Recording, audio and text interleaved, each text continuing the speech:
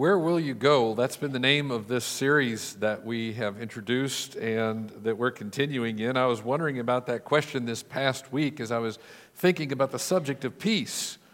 If you're looking for peace, where will you go? If you're trying to go someplace that you'll be safe right now, well, you probably won't be going to Ukraine or to Beijing or South Korea or Taiwan or Sudan. Well, where would you go to find peace, to be safe? Read a story this past week. There was a retired couple about 40 years ago. We were still in the Cold War with the Soviet Union at that time, and the worry of nuclear war had gotten to them. They wanted to find some place to live, true story, where they would be away from it all, should it ever happen. So they started studying and visiting and trying to find some place they could move to and be safe.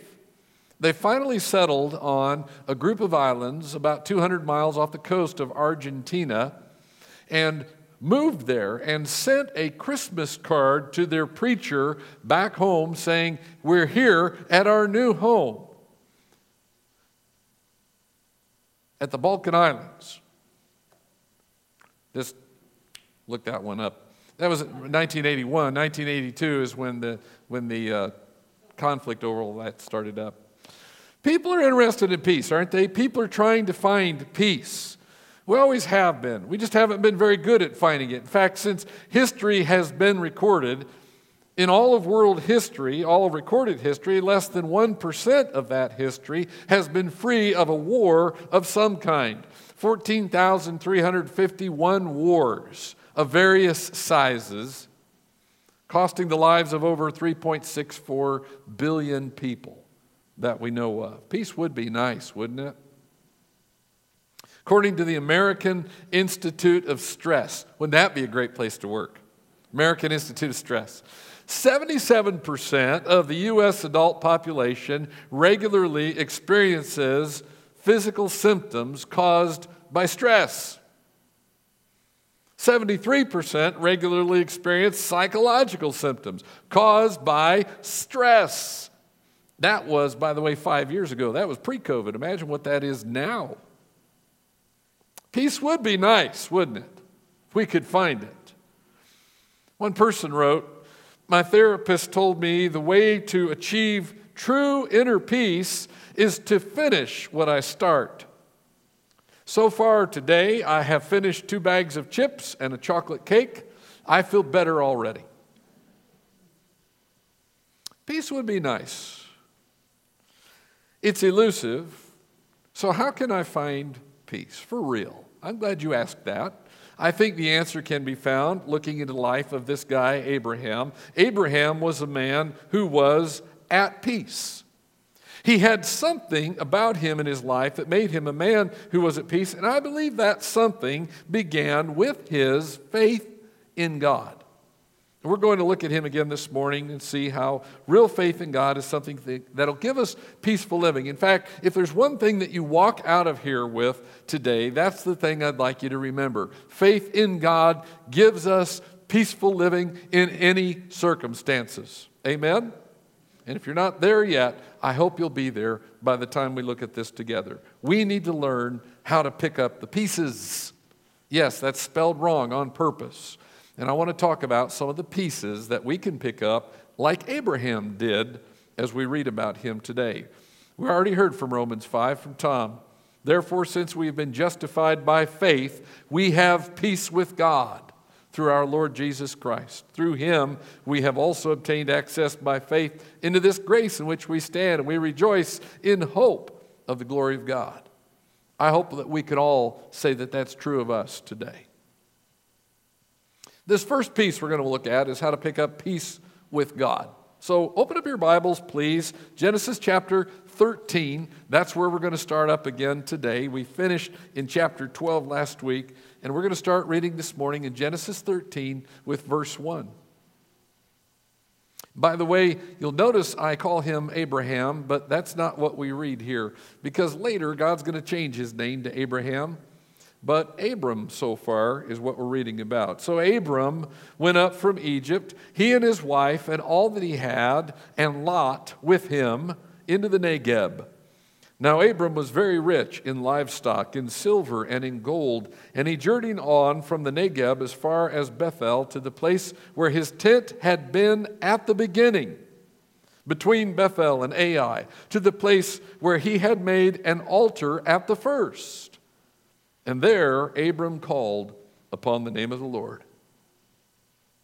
You know, last week we talked about how Abraham gracefully blew it, how Abraham messed up. And now, as his story goes on, we've got Abraham back on track again, seeking God again. In the 18 verses that we're going to look at in this chapter today, Abraham is calling on the name of the Lord again. He had wandered. He hadn't completely wandered off from God, but he had wandered.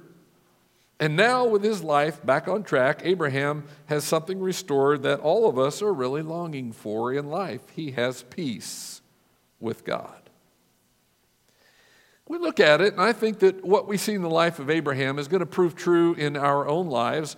When Abraham headed south, literally and figuratively, he compromised what he was supposed to do. He wasn't just traveling away from the land that he was supposed to be at, that God had promised to him and his descendants. He was also traveling away from God. Some of us have made trips like that, haven't we? Where will you go? We wander off from God's peace, and then somewhere in the middle of that wandering, we begin to realize, oh wait, this was a bad idea. The relationship crashes.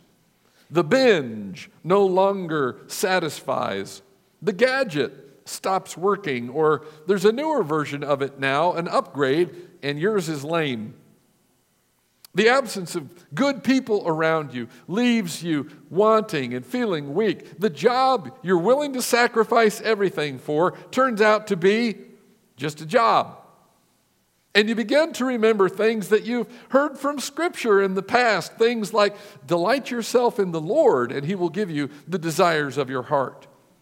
Seek first the kingdom of God and His righteousness, and all these things will be added to you as well. And like the prodigal son, you come to your senses and you come back home, hat in hand, ready to do it right. Abraham had faith. Remember, he'd blown it, but now came the time to rebuild that precious relationship with the one who had called him to go. And to go without knowing where he was going. Abraham's source of peace came from his relationship with God. That's where it's supposed to come from, church, isn't it? Our relationship with God. Your peace in life is directly proportional to your level of faith in God. And to find peace along the way, you need to be at peace with God. How's that relationship with Him going? Some people believe just enough about God to be afraid of Him, but not enough about Him to love Him and call Him Father, not enough to know what it's like to have peace from Him. God says that through faith in Jesus, through submission to Him, we have forgiveness of sins. Do you believe Him? Do you believe it? Because that's a great deal of peace, knowing that you're forgiven. Looks to me like Abraham had that reassurance from God. I noticed that Abraham, by the way, had the help of a new start. You compare chapter 12, verse 8 with chapter 13, verse 3, and I was reading it with an emphasis on purpose. Abraham has returned to where he was. He wandered off to Egypt, but he came back, and now he is at the same place where he was, where he previously had built an altar. He is there, starting over. I think one of the reasons that video games are so addicting is because it's so easy to start over. All you got to do if you die 3 times is hit start over, right? Hit the reset button and new life. All the mistakes of the past are gone and you get to start all over. There's a lot of help in a new start, isn't there? Who doesn't want to redo? I'll bet that if we could wake up every morning sure that with that new day as the sun came up, that God was giving us a brand new start, that would really help us pick up a peace in life, wouldn't it? Guess what? Paul wrote in Colossians 1:19, For in Jesus, all the fullness of God was pleased to dwell, and through him to reconcile to himself all things, whether on earth or in heaven, making peace by the blood of his cross. You could be at peace with God today because God has made peace through the blood of Jesus given up for you and me on the cross. You can have the reassurance of a fresh start every day. It comes through faith in the God who said he'll accept you and forgive you if you're covered by the blood of his Son. I'm not surprised that Abraham is seeking the Lord again at Shechem. He had a lot to be thankful for. God had been very patient with him when he'd wandered off and stumbled.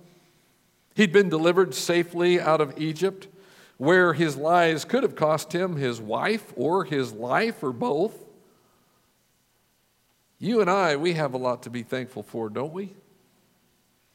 God in his patience has allowed you and me this day to wake up, to draw breath, and even gather here together to worship right now. We have a lot to be thankful for, don't we? Faith in God is where we find peace in God. So let's pick up that peace.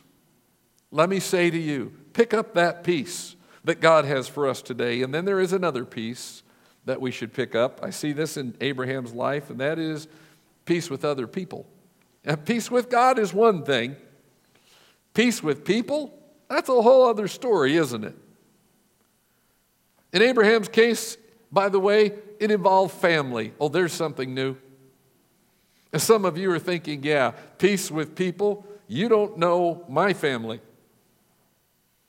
Like a lot of families, the problem between Abraham's house and his nephew's house wasn't because of the absence of stuff. It was because they had a lot of stuff. And I've watched this happen to families over and over and over. It's usually right after someone dies. You know what I'm talking about? Before the death certificate is signed, the fight over stuff begins.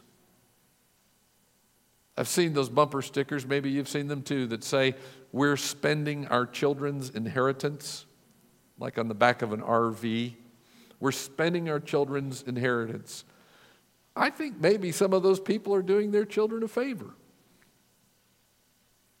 The conflict that arose between people in this story was because of how much they owned. Look at verse 5. And Lot, who went with Abram, also had flocks and herds and tents, so that the land could not support both of them dwelling together. For their possessions were so great that they could not dwell together. And there was strife between the herdsmen of Abram's livestock and the herdsmen of Lot's livestock. At that time, the Canaanites and the Perizzites were dwelling in the land. And you don't have to be a rancher or a shepherd to picture this. Your sheep ate all the grass. Now I have to take my flock down the road farther away. You guys picked all the figs. Now mom's not going to be able to fix fig Newtons, and we're going to have to eat something else. Your cattle are taking up the pasture that I fenced off, and on and on. As long as there's more than one person in the world, conflict is going to be a part of life. Think about this. Cain was one of only two people who had been born on earth at the time when he decided to hate his brother and murder him. That's how many people it took. Conflict's going to happen, isn't it? At work, in government, in schools, in marriage, with kids, and in churches. And that's okay. We can't make there be no conflict, but you know what we can do? We can control what we do, how we react to conflict. Abraham's faith in God shaped the way he approached this conflict. First thing he did was point out there's a good reason to work on it. There's a good reason to work together for peace. And let me tell you, whoever you are this morning, there's a good reason for you to work for peace. Verse 8, Abram said to Lot, "Let there be no strife between you and me, between your herdsmen and my herdsmen, for we are kinsmen." We're family. The next time you find yourself struggling to get along with someone, think about this. When we're part of God's family, we're brothers and sisters, aren't we? That's not by mistake that God uses that language in His Word. We are kinsmen. Family members are supposed to deal with conflicts just because they're family.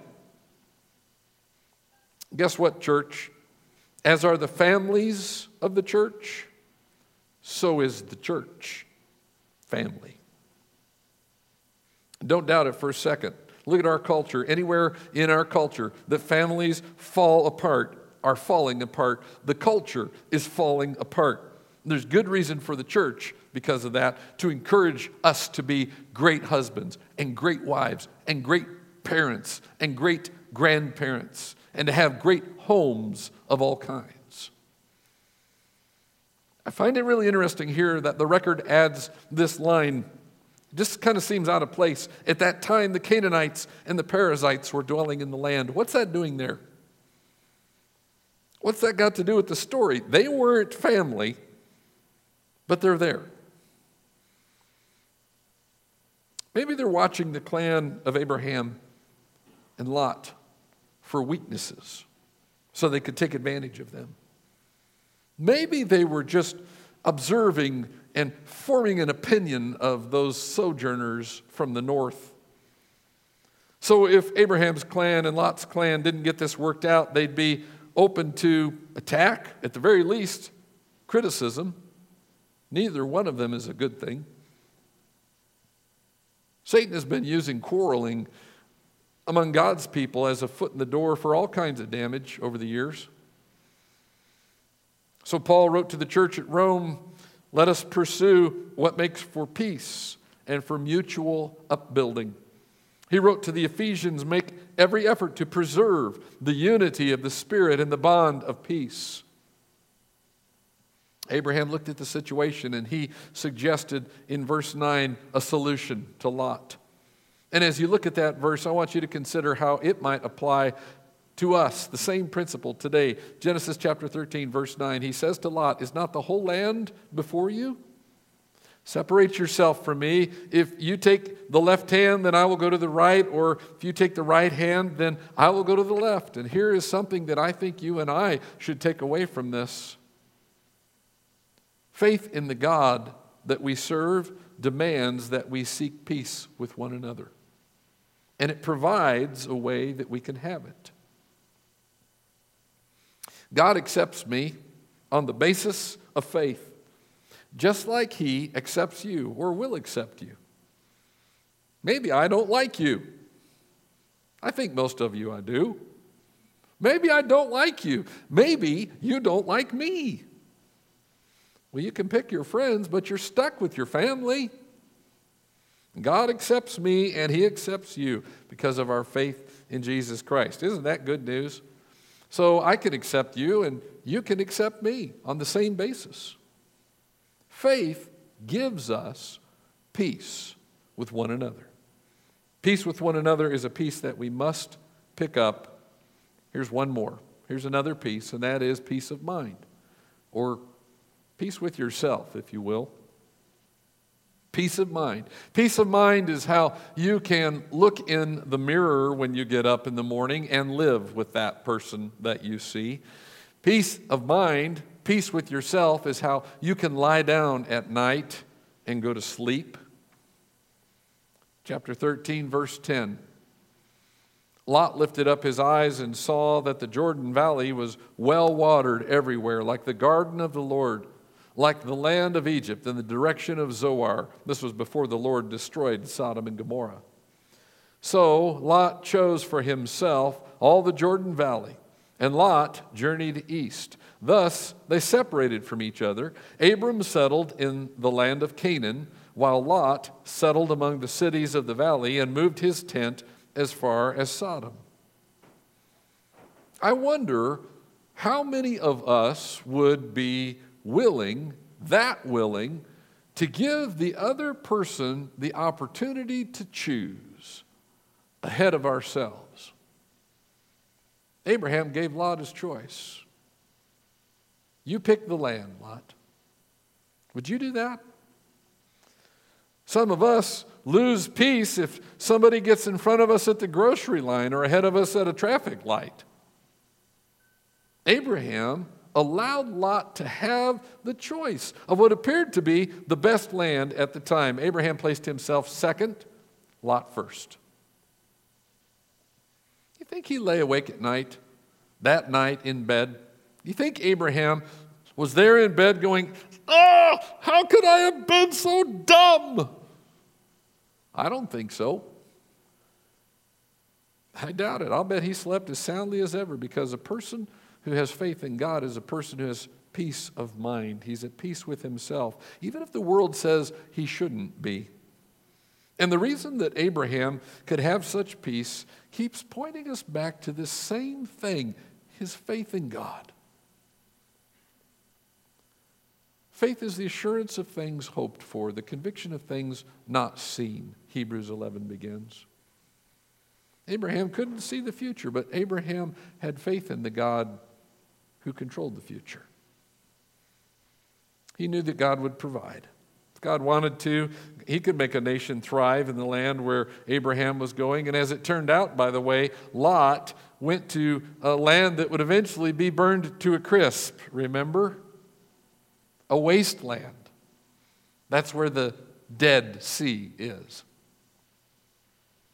How many people would be at peace with themselves if they could just take God at his word? How many would stop lying awake at night or working themselves to death if they would believe that by seeking first God's kingdom and his righteousness, all the needs of life would be taken care of? How much more would the church of today do if our faith reflected that we believe that God is going to give to us everything that we need to do whatever it is he wants done? How many people's lives could be changed forever? We need to remember that God will provide. Amen? Here's something else that we need to keep in mind. Abraham knew that he had done right by avoiding the conflict. Proverbs 20, verse 3 has stuck in my head over the years. It reads, "It is an honor for a man to keep aloof from strife, but every fool will be quarreling." Avoiding unnecessary conflict isn't always easy.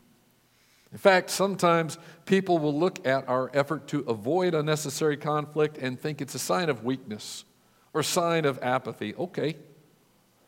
But you know what? Sometimes standing around and arguing about all the ins and outs of masks and shots and boosters and tests and mandates, as if all of us were suddenly today medical geniuses, doesn't accomplish much good.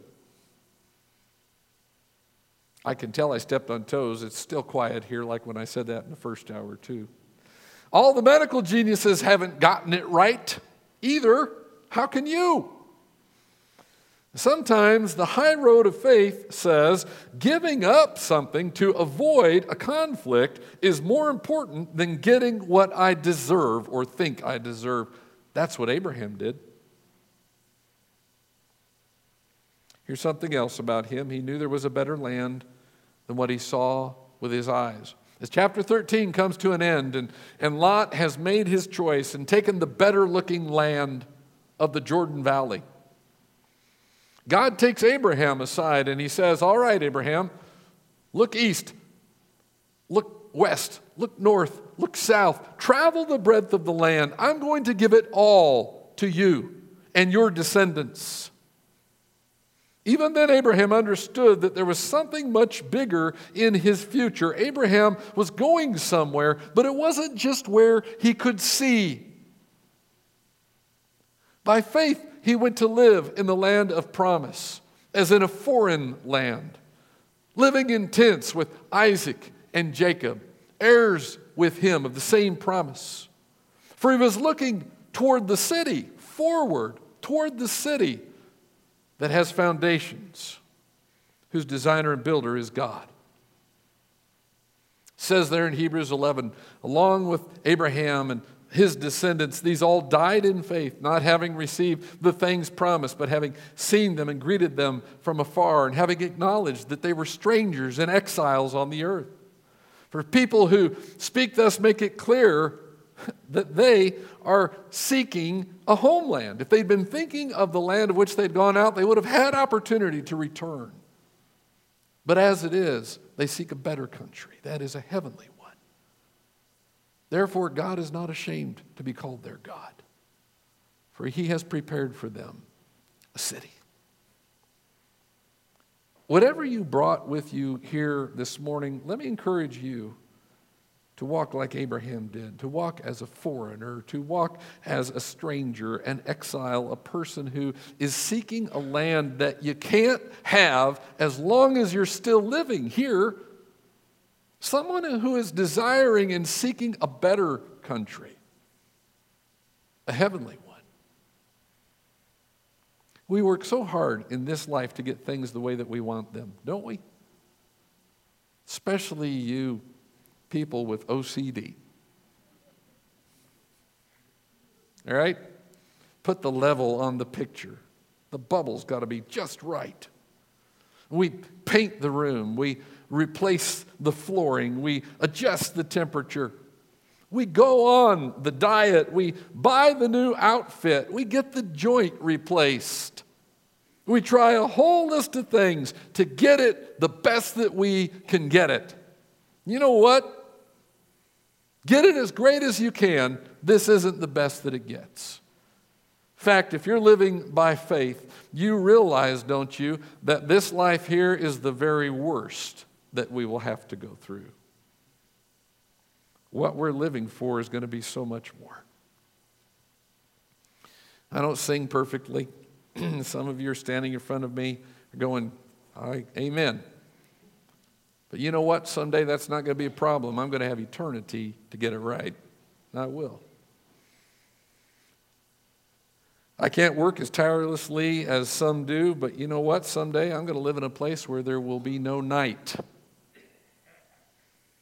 I can't seem to heal everybody's deep hurts, but someday I'm going to be at place where I'm going to be in this place where there'll be no more crying, no more tears, no more pain or mourning.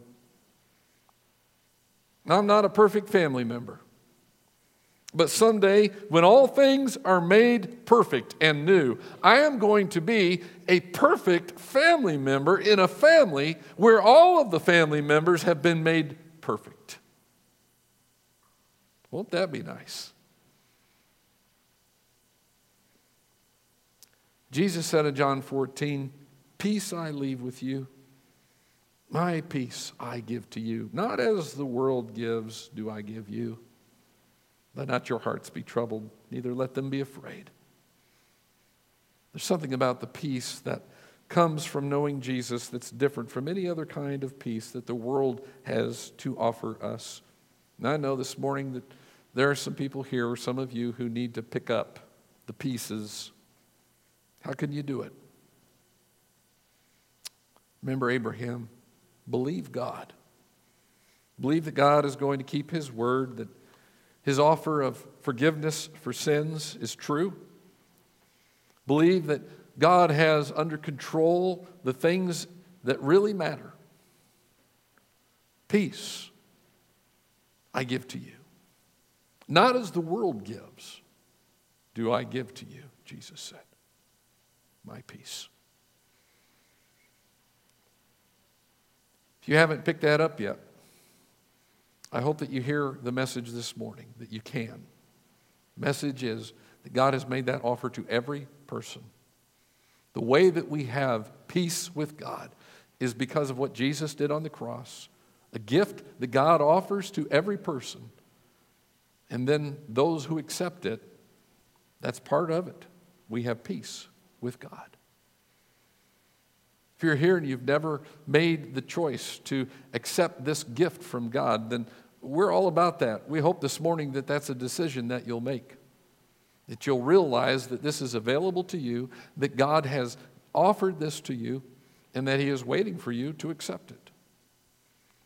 Scriptures make very clear what it means to become a follower of Jesus Christ. You come to this realization that you need this in your life. You believe that Jesus is the one through whom you can get it. And then you accept him as Lord in your life. You repent of an old way of life. You acknowledge that Jesus is Lord. You're free and open to say that to people. You're baptized into him. And God promises then that his Holy Spirit will come and live inside of you. Work on that old crusty person that you have now laid to rest is gone. This new person begins. And you live a life at peace with God. If you're ready to begin that today, we hope that you'll make that choice. We're ready to help you begin that relationship with Jesus. And so in just a moment here, we're going to have a word of prayer. We're going to sing that song that Tom mentioned earlier. Wonderful words. And if you're ready to make that decision to accept Jesus, I'm going to be right down here at the front, and I invite you just to come visit with me. Talk to me about your relationship with the Lord. Or maybe you're struggling with something in your life. Maybe you've already accepted the Lord and you're having some struggle. You just need somebody to come alongside you, encourage you, and pray for you. Let me tell you, there isn't a better place that I can think of in Rockford, Illinois this morning to be than in front of this group of people this morning who will come to your side and who will pray for you and love you and encourage you. So if that's a need that you have this morning, come up here to the front. It's a good place to be. Let's stand up together. Let's pray. Father, thank you for the promise of peace that can come only as Jesus said. His peace, not as the world gives, but peace that comes from our relationship with you. We want to be in right standing with you. Lord, we want to know that one day, standing before your throne, we will have the advocate there with us, the one who loved us, who gave his life for us. And I, Lord, just long today for people to know and to accept that truth.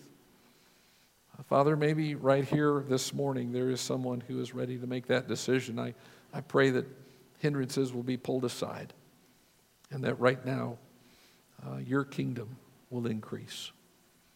Help us to make good choices, Lord. Help us to not just see in Abraham a nice story, but the way that we need to live.